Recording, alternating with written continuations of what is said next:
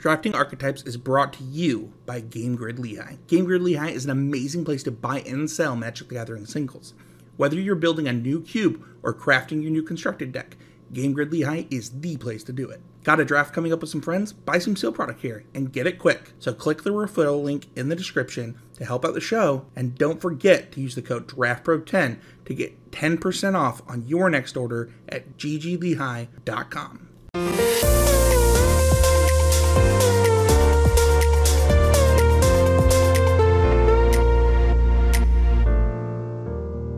Hi everyone, this is Sam Black with Drafting Archetypes, and this week I'm going to get into my first Dominaria United archetype breakdown, starting with Defenders. This is a sub-theme that exists in this set that's relatively unique.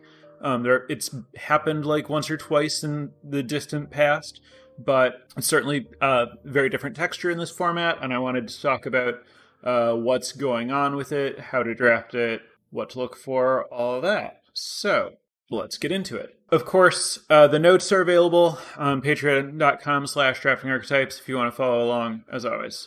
So first of all, the Defenders deck is real. There have been some questions about whether or not it's real. It is. That said, I think that it's very, very easy to draft it wrong, and there are some serious traps.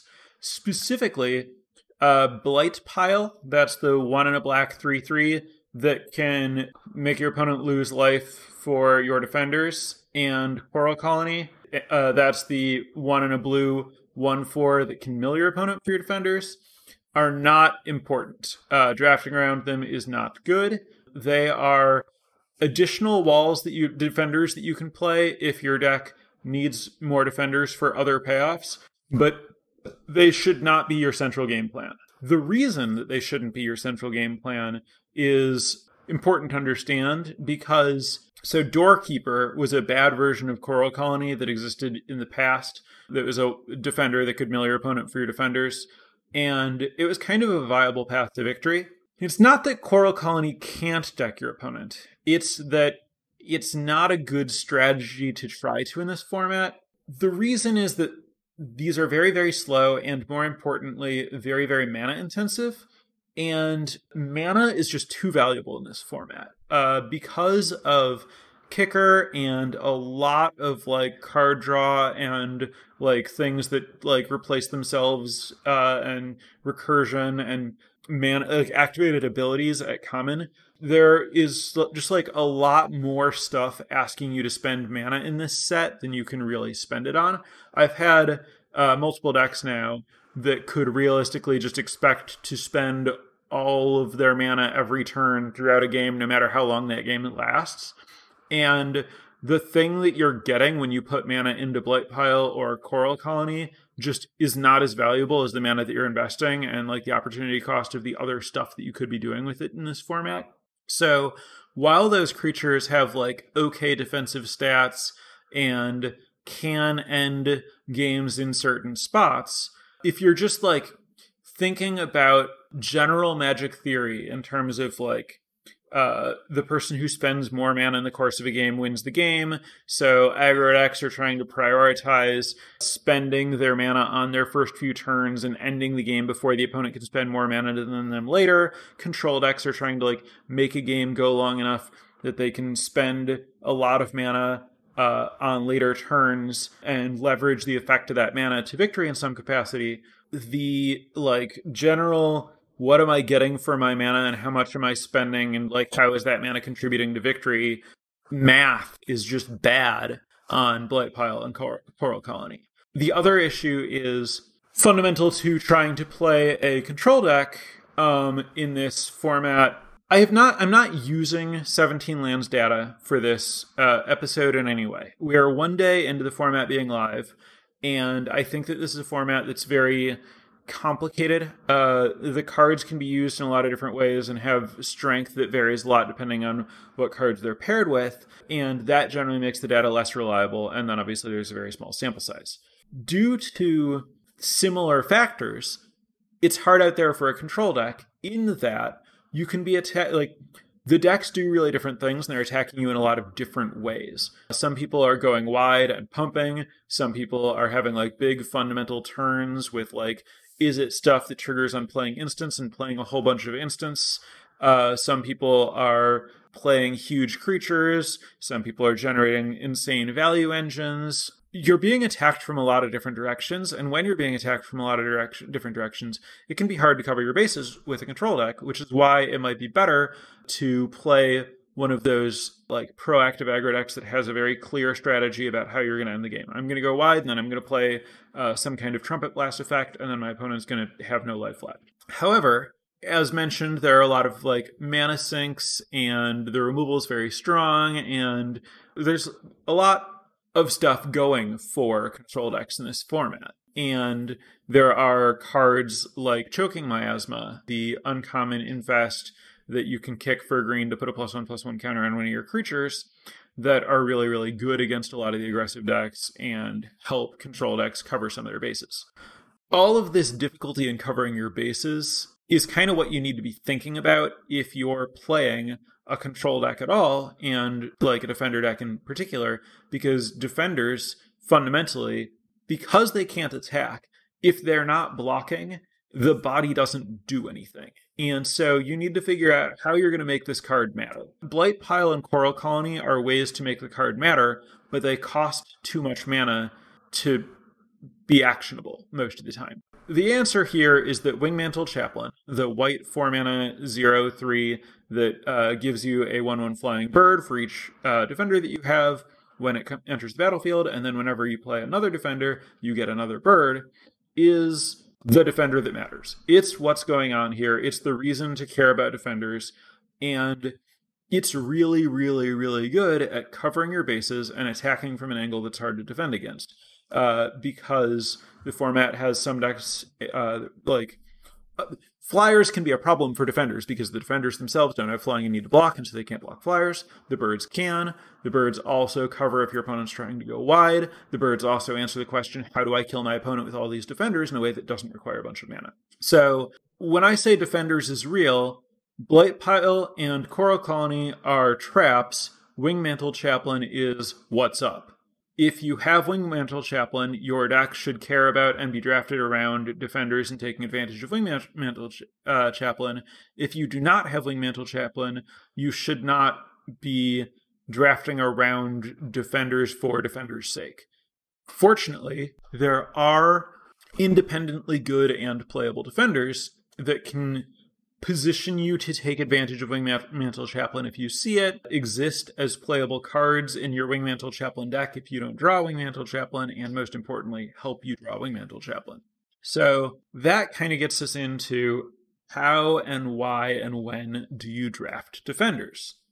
The first option is you open a pack, it has a Wingmantle Chaplain, you take it, and then you prioritize getting other defenders to make it work. This is good because you know you have Wingmantle Chaplain, and Wingmantle Chaplain is very, very good. But it's bad because if you push your Wingmantle Chaplain too hard and you start taking like Blight Piles and Coral Colonies because you're worried that someone you pass them to might take them as a sign that they should be drafting defenders, and then you won't see the other defenders that you need because someone else is fighting you for it. And just in general, if you don't get the other good defenders, and you've taken cards that expect that you will, you can end up in trouble. Which is to say that if you start with Wingmantle Chaplain, I think you still want to kind of like wait and look for the other good defenders before like taking the bad defenders. The bad defenders, Blight Pile and Coral Colony are among the bad defenders.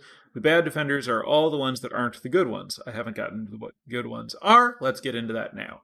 So, independent of whether or not you have Wingmantle Chaplain, Floriferous Vinewall, which is the 0/2 defender that when it enters the battlefield, you look at the top 6 cards of your library and you can put a land from among them into your hand, and Gibbering Barricade, the 3-mana 2/4 that you can spend 3 mana to sacrifice a creature to gain a life and draw a card, are independently good cards. If you are playing a black and or green control and or domain deck, you would like to have multiple Floriferous Vinewalls and Gibbering Barricades in your deck most of the time, regardless of whether or not you care about defender synergies. That means that regardless of whether you have Wingmantle Chaplain, You can draft those cards reasonably early, play them, be happy about them.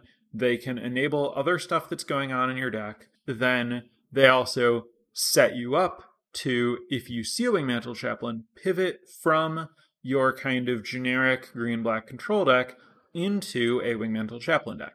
The final good defender is Shield Wall Sentinel, 4-mana artifact 1/4, that when it enters the battlefield, searches your library for a defender and puts it into your hand. I like to pick up Shield Wall Sentinels kind of any time in the like mid to late pack 1 or pack 2 in case I see a Wingmantle Chaplain.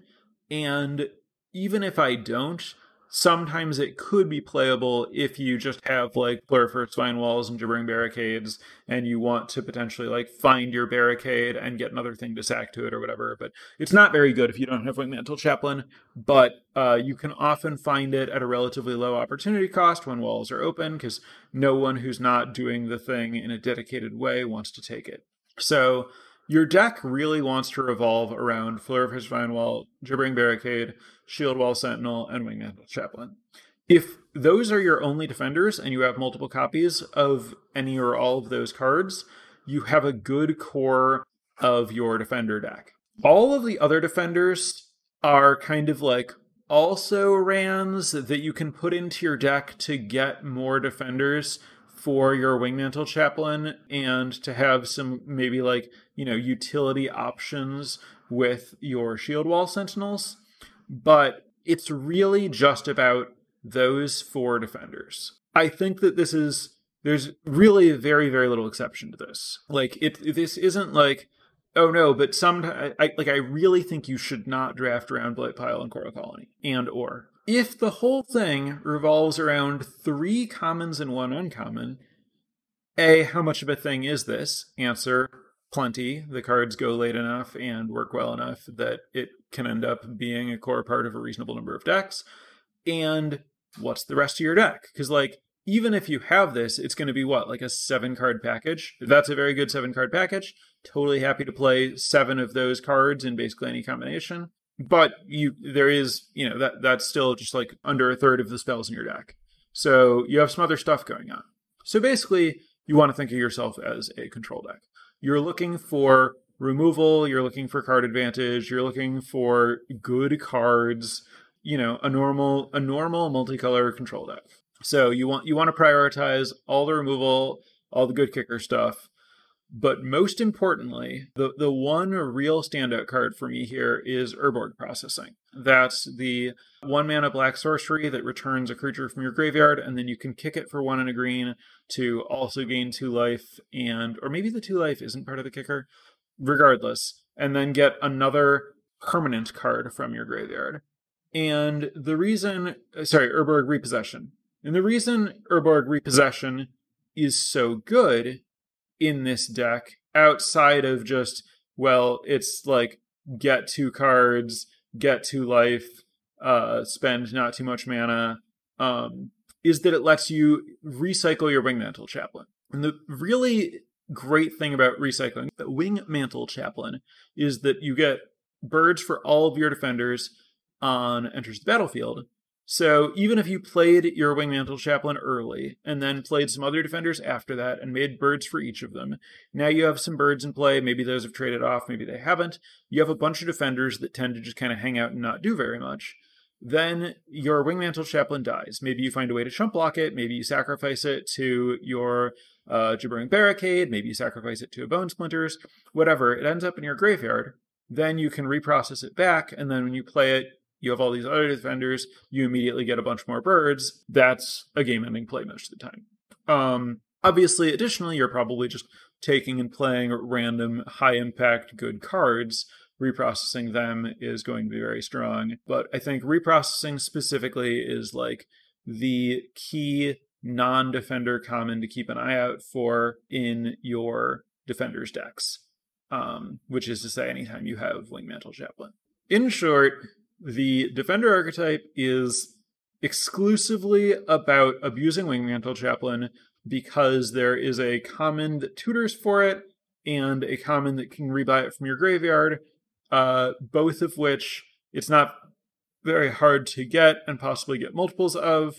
and then it pairs with a couple other good value cards and functions in the core of a control/domain deck that kind of naturally wants Floriferous Vinewall in particular to tie the room together. So that's it. That's what's going on here. That's how to draft Defenders. I think that you will see people showing off other decks that happen to have like 10 Defenders and milled people out with Coral Colony or something. I think that those decks are playable but not exciting if you get it all. And anytime you see such a deck, if it has a Wingmantle Chaplain, that's where almost all of its power is coming from regardless. So that's my speech on Defenders. That's what I think you need to know about drafting this archetype. And then as far as what it, I think that I want to call attention again to some of the bigger picture stuff that I mentioned to set the stage here, that I think, given that this is the first podcast about this format, is really important to pay attention to, which is just every good deck is doing a good, powerful, synergistic thing. And there are a lot of different good, powerful, synergistic things that you can do. And that means you're being attacked in a lot of different ways. There are a lot of different bases to cover. You can be proactive as a way to cover all of those bases, or you can have just a lot of power and a lot of good, versatile, reactive tools. Both of those are viable, possible things to do in this format. And mana is extremely valuable. You are gated way more in this format on your amount of mana than your things to spend mana on. As a result, like the 2/2 kicker guy that looks at cards and puts one of them in your hand when you kick it is not Vineshaper Prodigy is the name of the card I'm talking about. Vineshaper Prodigy is not in the same space in this format as like Organ Hoarder is in Midnight Hunt. They are cards that look somewhat similar on the surface, but I have found that a 2/2 body is very, very low value in this format, and 4 is a lot of mana to spend. And this isn't to say that it's a bad card, but you really want to pay attention to how you're impacting the board and what you're getting out of your mana in this format, because there's so much to spend mana on. You just want to be careful that you're spending it on stuff that matters. That's kind of the thing to think about as you're figuring out the rest of the format, I think. That's it. Let's turn it over to chat for questions. While I'm letting this happen, reminder again, as we get back into the regular swing of things with a really good, fun new format. If you are looking to support the podcast, get some extra content, get the notes and stuff, get my access to my logs and everything, be sure to check out patreon.com/draftingarchetypes and see if that looks like it's for you. First question, did I talk about Walking Bulwark? So Walking Bulwark is the 1 mana 0/3 defender with 2: until end of turn. Target creature with defender gains haste, can attack as though it didn't have defender, and assigns combat damage equal to its toughness rather than its power. Activate only as a sorcery. So this is another way to spend mana to damage your opponent, similar to Blightpile, but kind of at a better rate. I think that it suffers from the same issue as Blightpile, which is that you have to spend mana to do anything, and I think that you really want to avoid defenders as a turn mana sink into damage, turn mana into damage. At that point, you're just like an aggro deck in some capacity, except you're spending mana to do it, where your opponent isn't not spending mana to attack you. I think it's like an okay, also ran finisher type card, but I don't think it's anything important. Would Two-Headed Giant change things enough that Blightpile can be central to the game plan? This podcast primarily focuses on drafting, and Two-Headed Giant drafts are uncommon, but Blightpile does double damage because it's each opponent in Two-Headed Giant. would that be enough to change things? I think that if you're playing like a two-headed giant sealed, Blight Pile is a very reasonable card to include. You can put all of the defenders from one pool in, and games often go in such a way that I could see Blight Pile being important.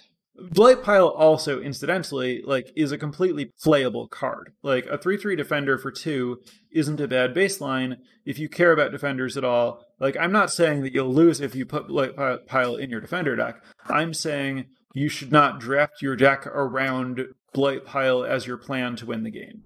Is there a priority of a color that we should be looking for when multiple dual lands show up early in the draft? You should never take a dual land without knowing what colors you are looking for. And so this is going to entirely depend on what colored spells you have. If you're saying, like, should I force blue-green and therefore take blue-green duels over other things? No. I'm not sure if this question is about this archetype. If it is, I guess the answer would be, like, if you're in the green-black space and there's, like, a duel that you want to speculate on, it would be speculate on a green or black duel that gives you white mana so that you can splash Wingmantle Chaplain. So basically, you can't force it unless you see the white one at the very beginning. Yeah, I mean, there's, like, the white one is the thing that makes the defender package do something rather than just, I have some value creatures and I'm playing them. So you can't say, like, oh, I'm just going to draft defenders this time and it's going to, like, be a deck. You can take the defenders that are good, and then if you see Wingmantle Chaplain, you have a deck that cares about defenders. Is the one uncommon defenders enough to consider having the defender package, or do you need two? If you have, no, you, like, a second Wingmantle Chaplain is totally busted, but you only need one, because you can, like, if you have a Shield Wall Sentinel or two, you can find it. And remember, the other cards that you're playing, the Floriferous Vine Walls and Gibbering Barricades, are fine even if you don't have the Wingmantle Chaplain. So you certainly don't need to get 2 copies of Wingmantle Chaplain for your deck to be good. You might want, like, 2 copies or a lot of Shield Wall Sentinels plus some Recursion to bother playing, like, Blight Piles and other weaker walls.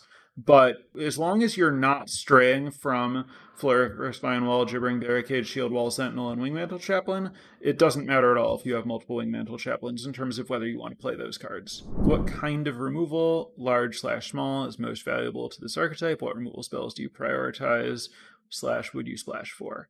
Really just a good mix. I would say, notably, like, Bone Splitters is good with Wingmantle Chaplain and Floriferous Vine Wall, since you can sack the Vine Wall or the Bird or the Chaplain if you want to get it back. Any of the, like, the, you know, the black -2/-2 that kicks for blue, if you have access to blue mana, is pretty good. The multiple different, like, 4 mana removal spells that are hard removal, like the Disenchant that kicks into exile any non-land permanent, and the kill a thing and gain life if it didn't cost very much mana, and the deal damage to a tapped creature for 1+ domain in white. I would say maybe watch out for playing the Bite if your creatures are all low power defenders. But, you know, any of the efficient removal in any combination is fine. Given what you said about mana, how many lands do you recommend in this archetype? I've generally been playing 17 in general. Obviously, it kind of depends on how many Floriferous Vine Walls you have. But for the most part, I think that, like, you want to make your land drops, but you don't want to play extras if you have some number of cards that are just, like, 2 mana, find another land. If you had, like, 3 or 4 Floriferous Vine Walls, I might go down to 15 or 16 lands. But for the most part, I think I've generally just been playing 17 in this format, unless you're, like, blue-red aggro with a lot of cantrips, you can go lower. I could imagine decks that go higher, but I generally just have enough ways to search for lands in those decks that I don't end up wanting to go higher. Is the Abzan color combination the most common one where you fall drafting the deck? Not exactly. It's more green-black domain, because Wingmantle Chaplain, like, there aren't that many white cards that you really want, because so many of the white cards are dedicated to the, like, go wide aggro stuff. I think that, and also a lot of the good white cards are double pip, and I mostly just don't want to take those here, because I think that it's very hard to have a mana base that, like, functions and supports, like, Citizen's Arrest. So I'm mostly planning to like splash Wingmantle Chaplain with Floriferous Vine Wall to enable the splash. And I'm reasonably likely to be splashing, about as many blue or red cards as white cards. So I would say that this is primarily an offshoot of Green-Black Domain as an archetype. I'd say it works in Esper just fine. If you don't, like, the only reason to care about green is Floriferous Vine Wall. If you happen to not have that, anywhere where you can get enough defenders with your Wingmantle Chaplain, ideally paired with Gibbering Barricade. Colors in this format are generally pretty flexible. It's more about, like, do you have the cards that do the thing? Can you cast them? And there are a lot of ways to accomplish that most of the time in this format. Are you playing Urborg Repossessions or other ways to replay and protect Wingmantle? Yes. I assume you were not here for all of it. Urborg Repossession I mentioned as the single most important non-defender card for this archetype. Does Academy Wall have any value to you? This is the 05 defender where whenever you cast an instant or sorcery spell, you may draw a card. If you do, discard a card. This triggers only once each turn. So this card is a playable additional card in a defender deck, maybe, but it's really like out of place most of the time. Like, you're probably not playing a lot. Basically, this is a card that has defender, but I think is less for the defender deck than all of the other cards that have defender. There are versions, basically, like, if I have blue mana in reasonable amounts and I'm doing a defender thing, I would be perfectly happy to play this as long as I have, 6+ instants and sorceries in my deck. A lot of my green-black domain decks don't have 6+ instants and sorceries. I think Academy Wall is mostly like not for this deck. Like, it's for decks like the Esper deck that has like maybe Gibbering Barricade, Wingmantle Chaplain, maybe Academy Wall, and then a bunch of like spells stuff is a very different direction than the like green domain deck that's doing this. I think that like there might be an Academy Wall, Wingmantle Chaplain, like blue-white kind of flyers deck that's getting a lot less value out of the Wingmantle Chaplain, but just kind of using it as like a seller of Songbirds plus, and then using the Academy Wall as a blocker while you win with flyers. And then I've seen some blue-red decks that play Academy Wall. I'm not sure how good it is in those decks. It seems like a worse payoff, for instance, in sorceries than the other things. But yeah, I think that it is playable, but not exciting, and kind of for different decks most of the time. There's a note about bouncing Wingmantle Chaplain with Geyser or whatever. Yeah, there are ways to bounce it, and anything you can do to trigger it again is good.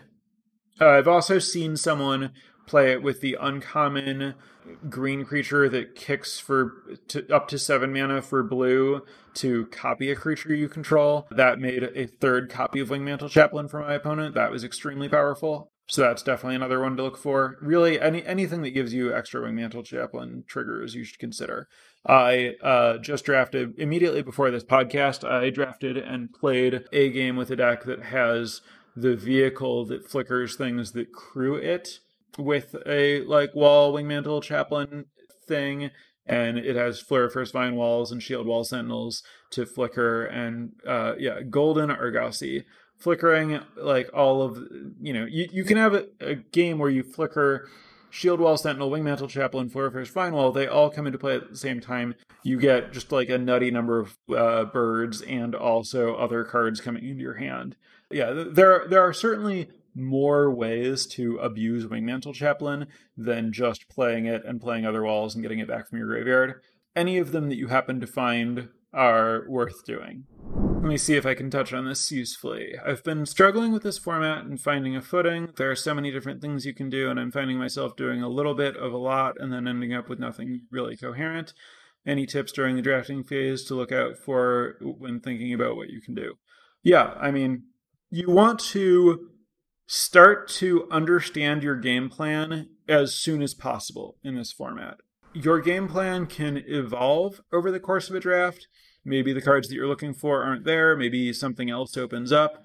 So you want to understand what pivots exist, but until you understand what pivots exist, I would say rather than just taking the best card every pack, just when you, like, you know, in your first 1 to 5 picks, just commit to a thing that you're going to do. Just do that thing. And if you, you know, pass other good cards, as long as you're taking things that contribute to the thing that you're trying to do, that's fine. And just focus on drafting decks that do things. Figure out which things you like, which things you understand, which things you gravitate toward. And then you can start to notice when critical pieces of things that you like, understand, want to draft are there. And then you might start to get a sense of when and how to pivot. But I think if you're just trying to like get a foothold and a bearing in the format, the thing to do is just make sure that your decks do something by kind of like soft forcing, which is to say, don't force knowing what you want to do before opening your first pack, but commit to your first few cards and try to make it happen, just to like see what that deck does, what the critical pieces are, and learn the pivots from there. Oh, this is a pretty good question. So I have been meaning to, in general, comment on gameplay more than I naturally do. It's easier to talk about a draft and harder to think about what people might need to hear about gameplay. So really happy whenever someone has a gameplay question for me. So this question, if you... how early do you tutor for the Chaplain when you have multiple tutors? So this is a deck where you have like several Shield Wall Sentinels. Do you just play a Shield Wall Sentinel and get the Chaplain, or do you like wait to get the Chaplain later? Usually if you're waiting to get the Chaplain later, the reason is that you're getting another Shield Wall Sentinel. So you're kind of building up a bunch of Shield Wall Sentinels so that when you play the Chaplain, you get a bunch of birds. The answer is really context dependent, because it depends on how much pressure you're under and whether you need to get the Wingmantle Chaplain to get a bunch of things to block. If your opponent's not pressuring you, I think it's better to just chain Shield Wall Sentinels so the Wingmantle Chaplain's more powerful. But sometimes you just need to get the Wingmantle Chaplain into play to like stabilize right then. The other situation where I might go straight for the Chaplain is if I have a recursion spell in my hand and I'm looking to get both Wingmantle Chaplain and Gibbering Barricade, and I don't have either one, I might use my first Shield Wall Sentinel to get the Chaplain so that I still have the other Shield Wall Sentinels in my deck to draw to get the Barricade. But for the most part, I think that the decision is going to be just like the Shield Wall Sentinel chain, where you just get all your Shield Wall Sentinels into play first, is something that you should do whenever you have the luxury to do that. But if you're under real pressure, then you often won't have that luxury. Another question. You first pick Chaplain. Next pack has Floriferous, Sentinel, and Barricade. Which do you want most? I'm guessing Sentinel, hoping one of the other two will wheel. Yeah. I think if you have Wingmantle Chaplain already, you basically don't want to pass any Sentinels, because getting the Wingmantle Chaplain into your hand is so important. There is an option there to take the Floriferous Vine Wall, because I think that it's also important and less likely to table. Float the Shield Wall Sentinel, and then if the Shield Wall Sentinel comes back, you know that you can go full throttle, whereas if it gets taken, you know that you might want to be careful about how you take walls. So I think it kind of depends on how much you want to commit. You get a lot of information about the rest of the draft, and you're in a safer position if you take the Floriferous Vine Wall. But like I think actually it kind of depends on which other cards you passed in the Wingmantle Chaplain pack. But definitely part of me wants to take the Floriferous Vine Wall and float the Shield Wall Sentinel for information. This depends somewhat on what happens when I see like the average taken at type stuff. In terms of, because like I personally think that it's often correct to take a speculative Shield Wall Sentinel 6th or 7th pick, but if it turns out that people really aren't taking it when they aren't in Defenders, then I think it's really useful to send it around the table to gather information. Next up, will you get the chaplain earlier if you're against a tapped out blue opponent and can play both? In the situation where you're talking about, you're saying you have 8 mana, right? Like you played a Shield Wall Sentinel, you can get the Wingmantle Chaplain and play it, and your opponent's tapped out. At this point, like, you have 8 mana in play. You've played a very long game. There's a lot of context on the board. There's a very good chance that your opponent has already used any Essence Scatters they have. So I don't know that specific case is really all that useful to theorize about. But I mean, if the question is your blue opponent's tapped out, can you make a game-winning play? Yes, I would make the game-winning play against a tapped out blue opponent. All right, I think that's going to wrap us up. This is kind of the episode for the previous week, which means that I will be back again on Wednesday to record the next episode on Dominaria United. So looking forward to drafting a lot between now and then and learning about other archetypes and coming back to tell you about something else in just a few days here. So thanks for tuning in, and I'll be back with another episode soon.